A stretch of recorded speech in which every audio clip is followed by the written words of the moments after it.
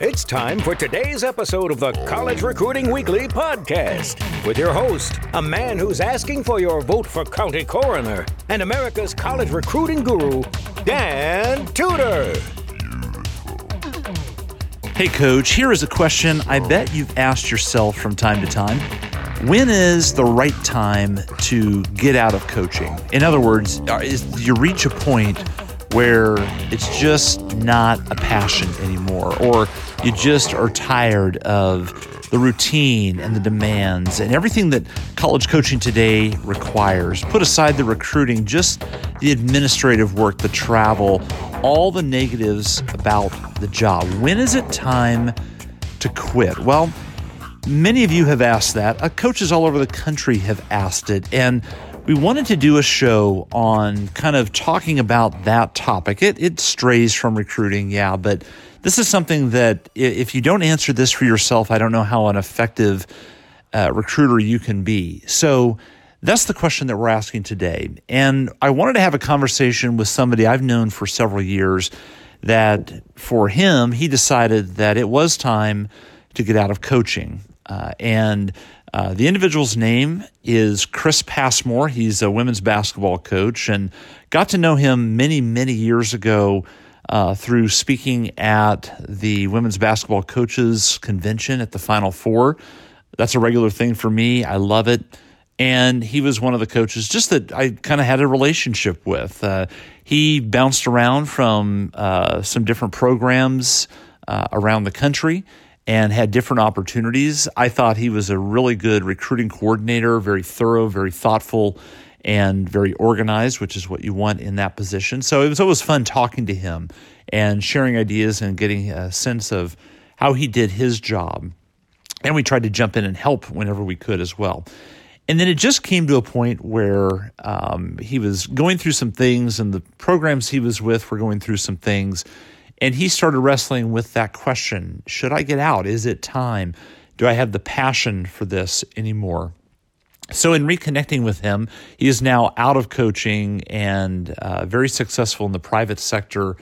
And now just wanted to retouch this whole topic with him and find out, looking back, what would he have done differently? And also, more importantly, for those of you that are contemplating getting out of coaching and are struggling with that idea, I would like you to hear from somebody who made the switch, and he may confirm that feeling that you have that, yeah, you know what, it is time. And he went through some of the same things that I did and had some of the same questions, and it's just time to get out. Or you might listen to him and say, you know what, nope, that's not me.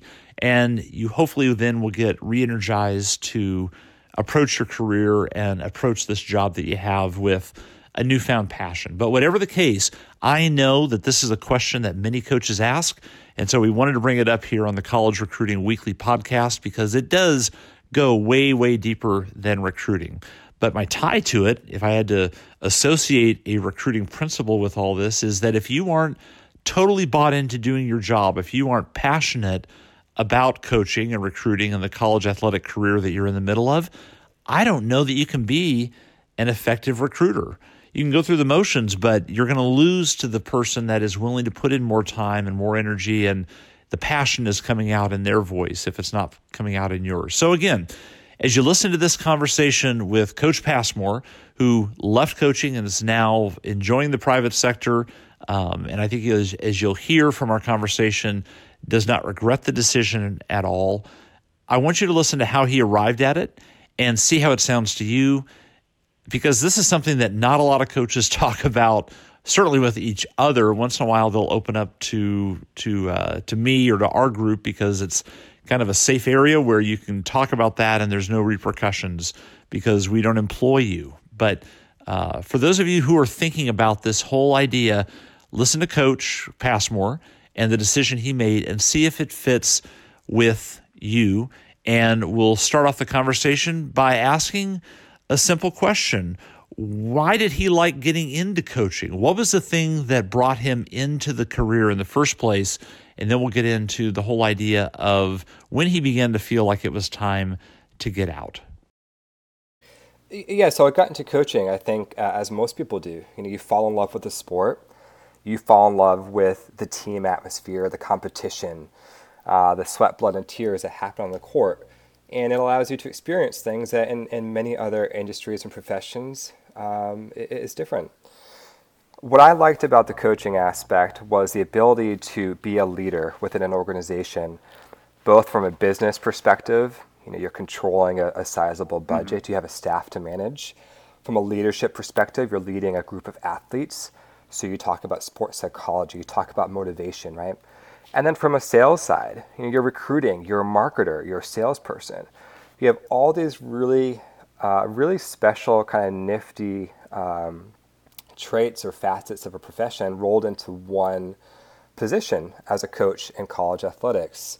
And on top of that, you get to play a game for a living, and you get to entertain people. And, I think that's what drew me into basketball, and probably many other coaches. Right.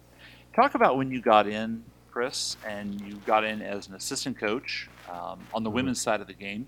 And when you stepped into that arena, what surprised you?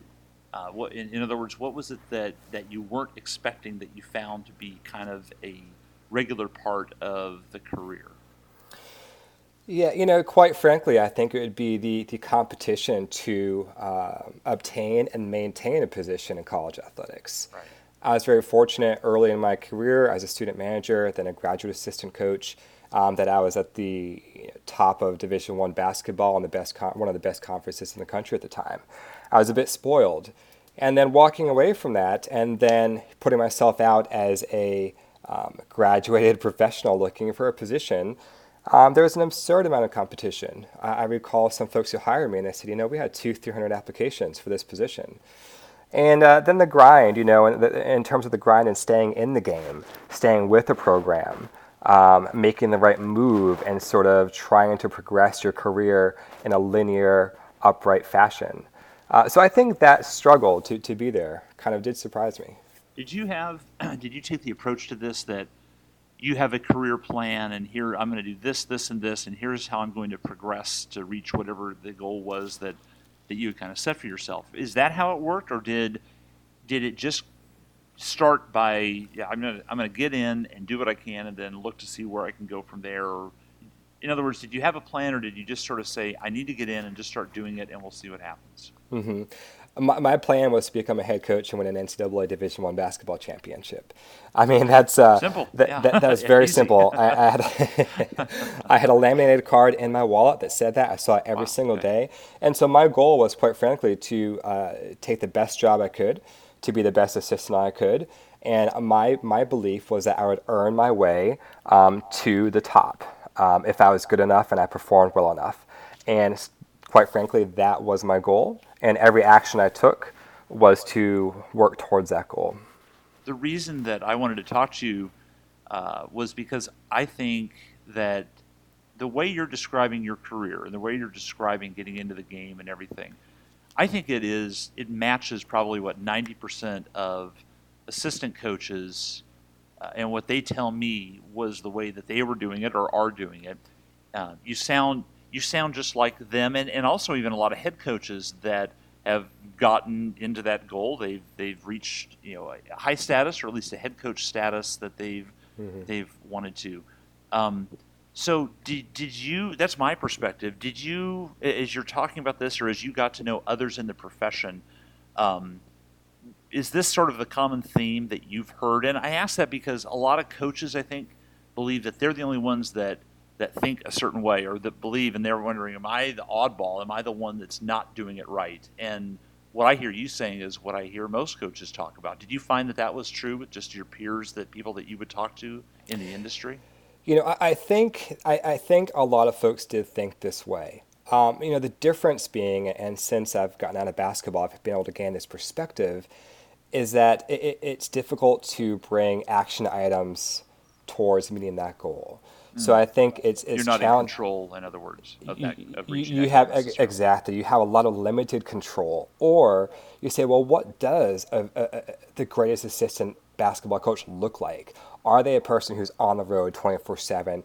always watching film, first one to leave, last one, first one to arrive, last one to leave the office. What does that super successful Division I assistant coach look like? And that can be very hard to quantify, and I think it can be very hard to understand, what do I need to do to make myself great, to help my team, and to be noticed and recognized as a successful coach who earns and deserves that next step. Okay, so now, and you mentioned being able to take the step back and having some outside perspective outside the coaching world.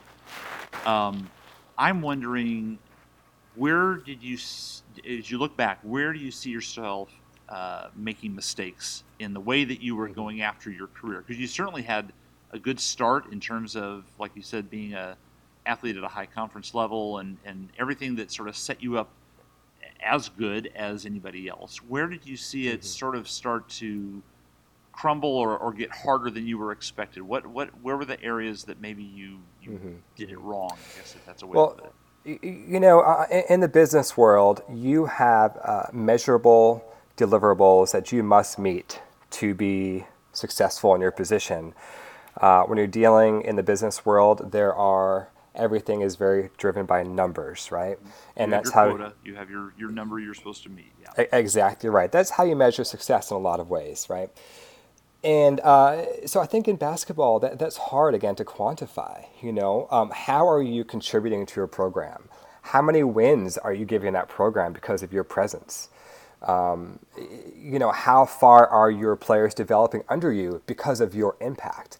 That's very hard to measure. And I think where I, could have improved is sort of having some objective deliverables to meet with my team in that year that I would work towards getting, and I'd be able to measure my progress towards achieving those goals. And then at the end of the year, come back and say, here's your performance evaluation, and this is where, you met your goals, you did not meet your goals.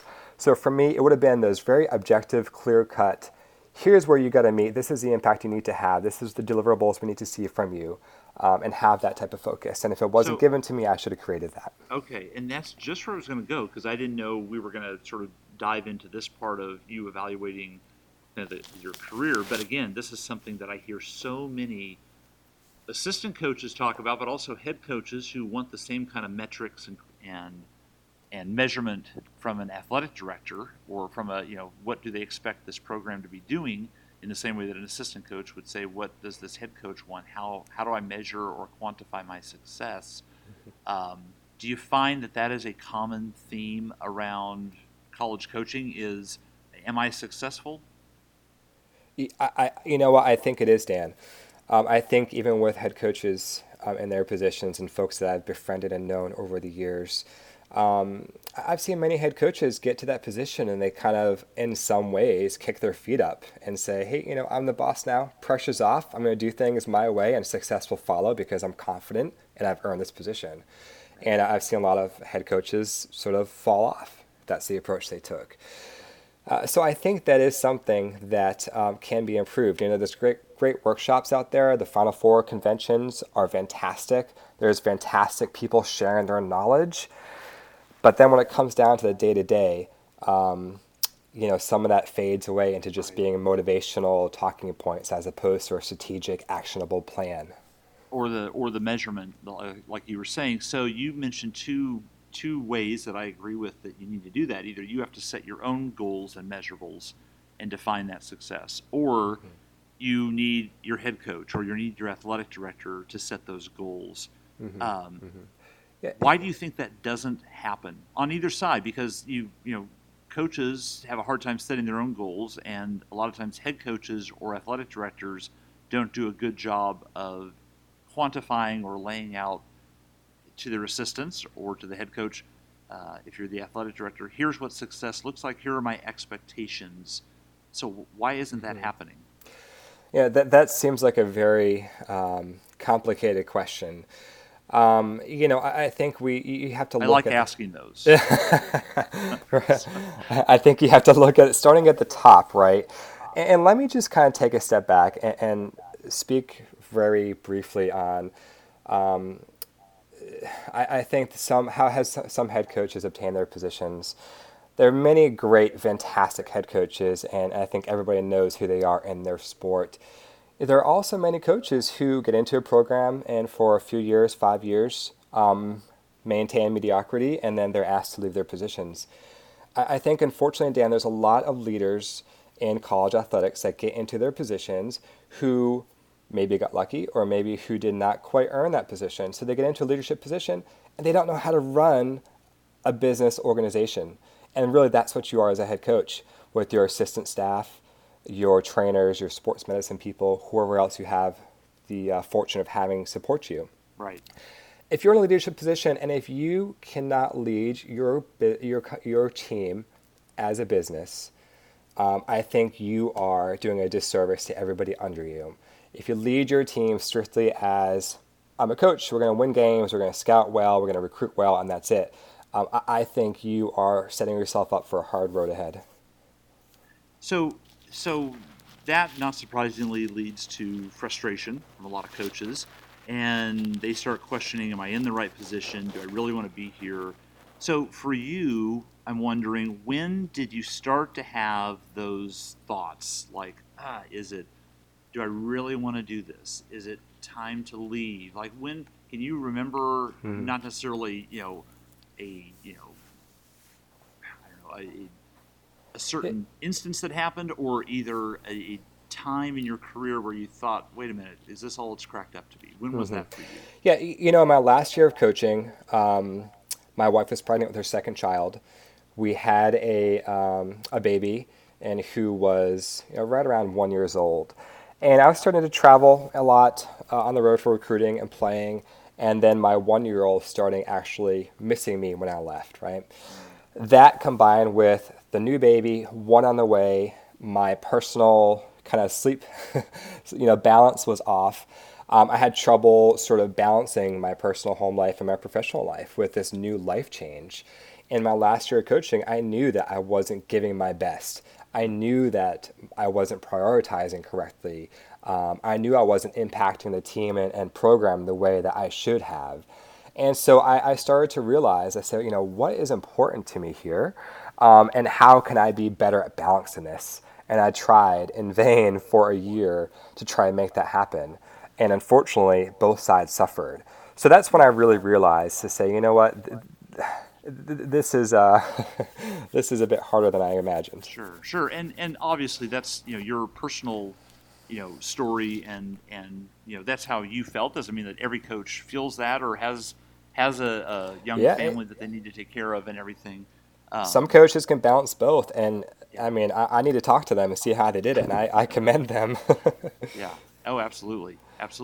So you have these thoughts start kicking in, and I have to imagine that's scary. Well, in any career change that I've made over my life, when you think about or you realize, I need to do something else, that's a little bit nerve-wracking. And so how were you feeling, and how did you approach sort of the emotional side of coming to grips with that? Yeah, I think it continued to be, work your tail off, do the best you can on both sides, right? And find that balance. On the basketball side, I was producing scouts right on time that were good quality scouts. I was recruiting good quality players, etc. But I think, I felt a negative because I wasn't feeling like I was impacting the program. And I think part of that had to be maybe some tangible goals were not there. I was just going to say, does that go back to sort of the goal? That's right. The measurables. Because, in reality, what those are is it gives you kind of, it's like winning a lap in a race. You have a long race, but once you kind of go around the track one time, you pass that first lap, you can feel some element of success. If you're without a goal, you're like a ship in the ocean without a rudder. You're floating, you're moving in the direction you think you need to move to, but you're not really sure if you're hitting all the targets and marks, right? And nobody wants to be in that kind of situation. You combine that with, on the personal side, again, a new baby, etc. It becomes very difficult to balance. Right. And that's, so I think that's looking back where I could have improved and what could have helped me from a leadership perspective improve as well and maintain some balance and have a good positive impact for the team I was working for. Right. So so just a quick little timeout on our main discussion. Could you just talk quickly to head coaches or to an athletic director that's listening that might have a group of head coaches that they manage and that they oversee? When it comes to this whole idea of goal setting and giving your staff some sort of measurable to say and to define, yes, you are successful, or ooh, no, you fell short. What would your message be? Like, give those coaches, give that athletic director advice from your perspective now, what you needed and what coaches out there probably need. You know what, first and foremost, and this is maybe not said or talked about often enough, number one needs to be maintaining a personal and professional life balance, okay? Because I think the main downfall in college athletics is that coaches, head coaches and assistant coaches alike, see coaching, as it is in a lot of ways, as a 24/7 gig. And I think there is a reputation of the hardest working coaches in the country always being on the clock, 24/7. First to come in, last to leave, always on the road, 8 a.m. to 11 p.m. in the gym, watching games, during tournaments, etc. I think that is detrimental to the sport. Okay, that's how people get burned out. That's how people become resentful towards their sport in a lot of ways. So number one, I think there has to be an emphasis on having some balance. Have aggressive goals, have big goals, but have some balance. Go home at night, be able to turn it off. Be able to take a Saturday off of work and not feel guilty about it. Be able to maybe miss a practice to go to your sister's wedding. Okay, those are things that are most important for retention in the sport and for maintaining a passion in the sport. Got it. No, that's good. Okay, so you're having these feelings. You're starting to question what were some of the conversations going on behind the scenes. I guess, how did this start to take practical form? Like, okay, there needs to be a change. Here's what it is. Because I think that's the difficult part for a lot of coaches who might be listening to this, going through the same kind of questioning that you went through at this point in their career. So what did you start doing to take action? Well, my head coach sat down with me and she simply said, "We need more from you." And I said, "I know you do, 100%, And so on my side, what more to me meant was working longer hours and trying to work harder. And the problem is I wasn't working smarter. And again, I think that's a common fallacy that I was brought up with in college athletics, is if you work really, really hard and long hours, success will come to you. Okay, and it's not so much the emphasis on working smart and sort of having a measurable operational plan. So the changes I started to make, was really just putting in more time, watching more film, getting out on the road recruiting longer hours. And what did that do? It kept me away from home and away from my baby. And it just sort of continued to snowball, right? And I don't want to point fingers here. I mean, this was a lot on myself and reflecting on what I could have done better. And I think the point, and one of the points in this podcast, is helping other coaches, if you're struggling, to stay in the business if you have a passion for it and if it works for you personally. And at the same time, for coaches who are maybe struggling and thinking about coming out, showing you kind of how that happened for me and then what happened in the transition coming out. Right. So what were some of the things? I mean, coaches, it's always interesting for me to see coaches that leave the business, whether they're forced to leave or it's on their own decision, and they go into other areas, they go into other businesses, other sectors like you have done. And I'm just wondering, how did you figure out what to do after coaching? That was a very difficult process. Recently I was contacted by a former colleague, a head football coach, Division I level, and he reached out and had the same question to me.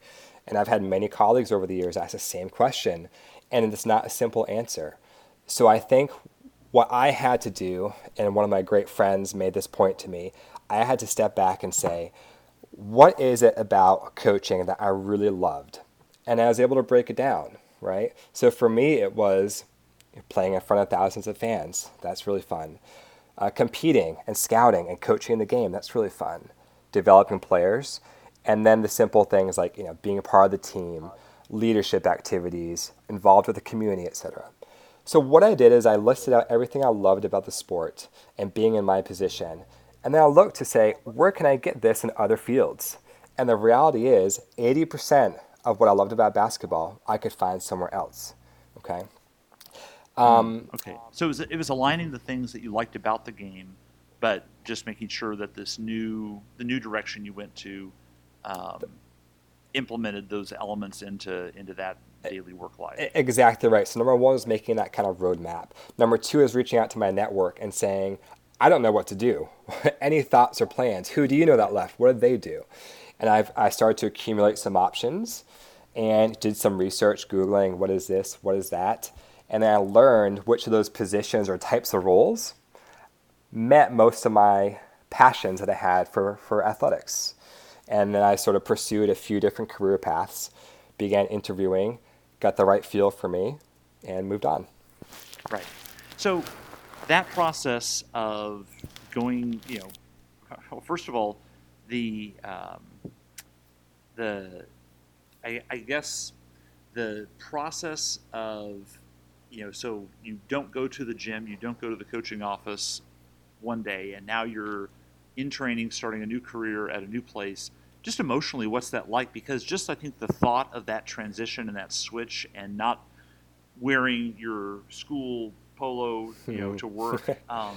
There's I think what I've heard coaches talk about, Chris, is I sort of felt like I lost my identity for a while. And I'm just wondering, was that you, or what was the switch just from a practical, like, you're not walking onto a campus anymore, you're walking into a business office. Yeah, Dan, I felt totally out of my environment. Since I was a freshman in college, I had this goal and this career path, and that's all I thought about, that's all I focused on, that's all I studied. That's what you eat, drink, breathe athletics, as most people in this industry do. I always thought people who worked 9 to 5 were foolish, to be quite frankly. I thought they're foolish to do something like an office job, to not be involved in sports. So I really felt so out of my place and out of my environment. And you're right, I did lose my identity because for years I was a coach. And what do you do next? And so you begin, I remember interviewing and pulling into an office park, and I just felt sick to my stomach. And not about interviews, but about being in an office park. It was so foreign to me. And it is something that it took me about 3 months to become comfortable with. And it was not an easy process. It was really looking at myself and saying, okay, I am not a coach. Who am I beyond that? Right. Okay, so then you're fast forward into where you are now, and is life good? Life is, I would not go back to coaching for $1 million a year. So why is that? What is it now that you realize, oh my gosh, there were some unhealthy aspects of this, at least, and let's be fair, at least in the way that you were approaching it, in the way that you kind of, maybe didn't balance things, and let's say there are a lot of coaches who have figured out how to balance it that we want to talk to. But yes. But so let's give everybody else some credit that you're not saying all coaches are doing this. 100%. But for you, why not? Well, I'll tell you what's different now to then. Okay, number one, the people out, and let's talk about my experience. Okay, and the experience that I have is being in the recruiting industry. I've been a recruiter in the biotech and pharma space for 3.5 years. I was fortunate enough to attain partnership with my company, and we did some pretty good things. What's different on the business world side of things compared to college athletics is a few things. Number one, only the people who produce and do verifiable, high-quality work advance and move up into promotions. Unfortunately, that doesn't happen on the athletic side in college, okay? There are terrible coaches who get super fantastic high-level positions, okay? I've known them. There are also amazing coaches who cannot catch a break and they're kind of stuck at the bottom. And let me tell you, there are some fantastic, amazing people and bright minds who just cannot catch a break, okay? That's the biggest change, all right? Number two, to follow that up, I have a linear career progression, both monetarily and in terms of title. Okay, if I do well, I'm going to get promoted. When I get promoted, I make more money. When I'm promoted and make more money, I have job stability because I'm valuable to the company. Okay, and that kind of continues moving on and on and on. Again, unfortunately, on the other side with college athletics, that is also not necessarily the case.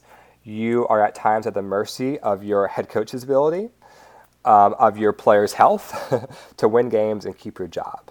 All right. And then I think number 3, the biggest difference of where I am now is, I really do control my fate as an employee of a company, as a partner of a company. I control my fate and the direction of my career. On the athletic side, unfortunately, again, that's not the case. As I just mentioned, it depends upon the quality of your staff, your head coach, your administration, the support you get, the health of your players to, do well, develop, stay healthy, and win games for you to keep your job. Right. All right. So now we get to, I guess, the advice that we, knowing the backstory and knowing some of your observations now, again, certainly I am not, you are not the all-knowing, end-all, be-all, advisors for coaches who are considering, should I stay in coaching or not? But, you do have this perspective because you made the change. And I think you are certainly representative of coaches who decide to leave. And sort of the title and topic of this podcast is it time to leave coaching? Mm-hmm. So can you give coaches some questions or areas in their life that they should be asking themselves and maybe the answers that they need to look for to help address that question that they might be struggling with? What would your advice for them to be? Mm-hmm. And it's a bullet point list of things that they can look for, or consider, or talk about, or mm-hmm. the signs to look for. That would be great to get your perspective on. Sure, I definitely do have sort of a few areas to evaluate, and then assess your response, and that will give you a clue if it's time to kind of move on or not. I think the first thing I want to say is there are tons of opportunities out there for coaches with transferable skill sets where you can find leadership, leadership responsibilities, being part of a team, competition. You can find those in a job outside of athletics. And you can always get your fill of coaching and developing with individual skill instruction, high school coach, AAU coach, start your own AAU club. There are many different ways to fulfill all your passions that you love within athletics. The questions I asked myself, or the experiences I had, or my colleagues have had, that led me to say, maybe it's time to move out, is a few things. Number 1, are you missing personal life experiences, family weddings, births of your, in some cases, children? I've heard this before, coaches missing the birth of the children because they've been recruiting. Are you missing personal life experiences that really are impacting you and or your family? Okay. You've told me just on that note about a wedding that you had to miss. Yeah. And that's another, these are all things where your family goes, oh, you can't go to that? What are you doing? I'm sorry, we have a game that day. Right. I think another thing is the impact on your spouse or partner. Are you having to relocate and your spouse has to drop their job and go out and find a new job? Are you leaving family behind? So I think the impact upon your family and your personal life is the number 1 place to look. Number 2, on the professional side, are you frustrated with not growing linearly? You're not growing vertically in your career. Are you struggling because you may have to move state to state or school to school or division to division or take a job that you don't really want but you want to stay in coaching, so you'll do anything to stay in coaching? Right. These are all things I think if you're asking these questions and looking at your situation, these are things that people will stay in coaching to the detriment of your personal life and, quite frankly, your professional growth. So now that you've been out and obviously you have a lot of friends and contacts still in coaching, what are those conversations like? Do they sort of look at you and now you're kind of this alien who's on another planet and you're not part of that world? And are they curious, like, hey, what's it like? Are you liking it? Like, what are the conversations that you get now from your former fellow coaches? Yeah, well, it's interesting. I think I was very well connected at the Division I level. And when I left coaching, I'd say maybe 70% of those people I did not hear from again. Okay, so that sort of says something there a little bit about playing a political game. The other 30%. I was just going to ask, would you have considered before when you were in coaching, would you have considered those like close or solid friends? 100%. People who would do me a favor and I would do them a favor too. Absolutely. Yeah. And then since leaving, there's been, a handful of coaches who are still in the business who ring me up once in a while because they want to get out, but they don't know what to do. Or they're too afraid to get out because they don't know what to do. Or they're in jobs that they don't really like, but they took it to stay in coaching. And they're always kind of feeling, and they're always towing the line about getting out, but they just don't have the courage to kind of step over that, right? Or the other folks who have left, and we talk and we say, oh my God, how amazing is it? We can take a vacation anytime we want. We can go skiing in the wintertime. We can go to all of our family events. We have our weekends off. We have paid holidays, right? All of this good stuff. And there are some folks I talk with in coaching still who, hey, I support them in what they're doing, and we don't really talk about the difference. We're just friends, and that's the way it is. Right. So the bottom line is that this is survivable. If it is something where you feel like, okay, it is time to leave, it is, my heart's not in it, or I don't like the lifestyle, whatever, then I guess the message I'm hearing, Chris, is that you can do it. You can do it, and there's more balance in my life. There's more freedom in my life, both in terms of schedule, in terms of stability, in terms of the compensation that I'm earning, to do things and spend time with my family. It is very survivable. I am so happy and thrilled. I spent 12 years in Division I athletics. It was an amazing time. And quite frankly, I would do it for free because I loved it so much. But that was a little bit of the problem. So, Coach, hopefully that helped. Hopefully it helped confirm that, yes, it is time to start looking at some other options, or it told you that you are in the right career. Whatever the case, Coach, there's no right or wrong answer. This is something very specific to your lifestyle, the life you want to lead, and your priorities in that life. So the design here, the whole reason we wanted to open up this conversation was we know it's on a lot of coaches' minds. We know that it's something that doesn't get talked about between too many coaches. So we wanted to have the conversation with a coach who's made the jump, let you know that it is possible, but also if it's not right for you, and if you heard things that he was feeling that you're not feeling, hopefully it gives you a newfound confidence that you have chosen the right career and you can go forward with renewed energy and focus. So that's going to do it for us. I want to mention two quick things before we go, that we have a new website that's just been totally redone. Looks great on any of your mobile devices at dantudor.com. You can access all the podcast episodes, our free blog with 15 years of research and articles and tips, plus all the services that we offer, from workshops to client relationships where we work one-on-one with you to develop your recruiting campaigns. And make sure you click on the conferences link, because that is the place where you'll find all the information for our upcoming summer conference, the National Collegiate Recruiting Conference. Coach, we would love to have you at that. It's like Disneyland for a recruiter. There is so much good information and sharing and speakers and experts that are going to come up and talk. It's really something that is a great investment to do for your career. So look into that. It's this summer, and all the details are at dantudor.com. Like I said, just click on the conferences link. And you can do it from your phone now because it looks fantastic, if I do say so myself. Coach, that is all for today. We appreciate you listening. Tell your friends and fellow coaches within your department to subscribe on iTunes, Google, or to listen, stream it on Stitcher. And we look forward to the next time we get to talk to you. More great stuff coming up, Coach, so stay tuned for it. And thank you again for listening to the College Recruiting Weekly Podcast.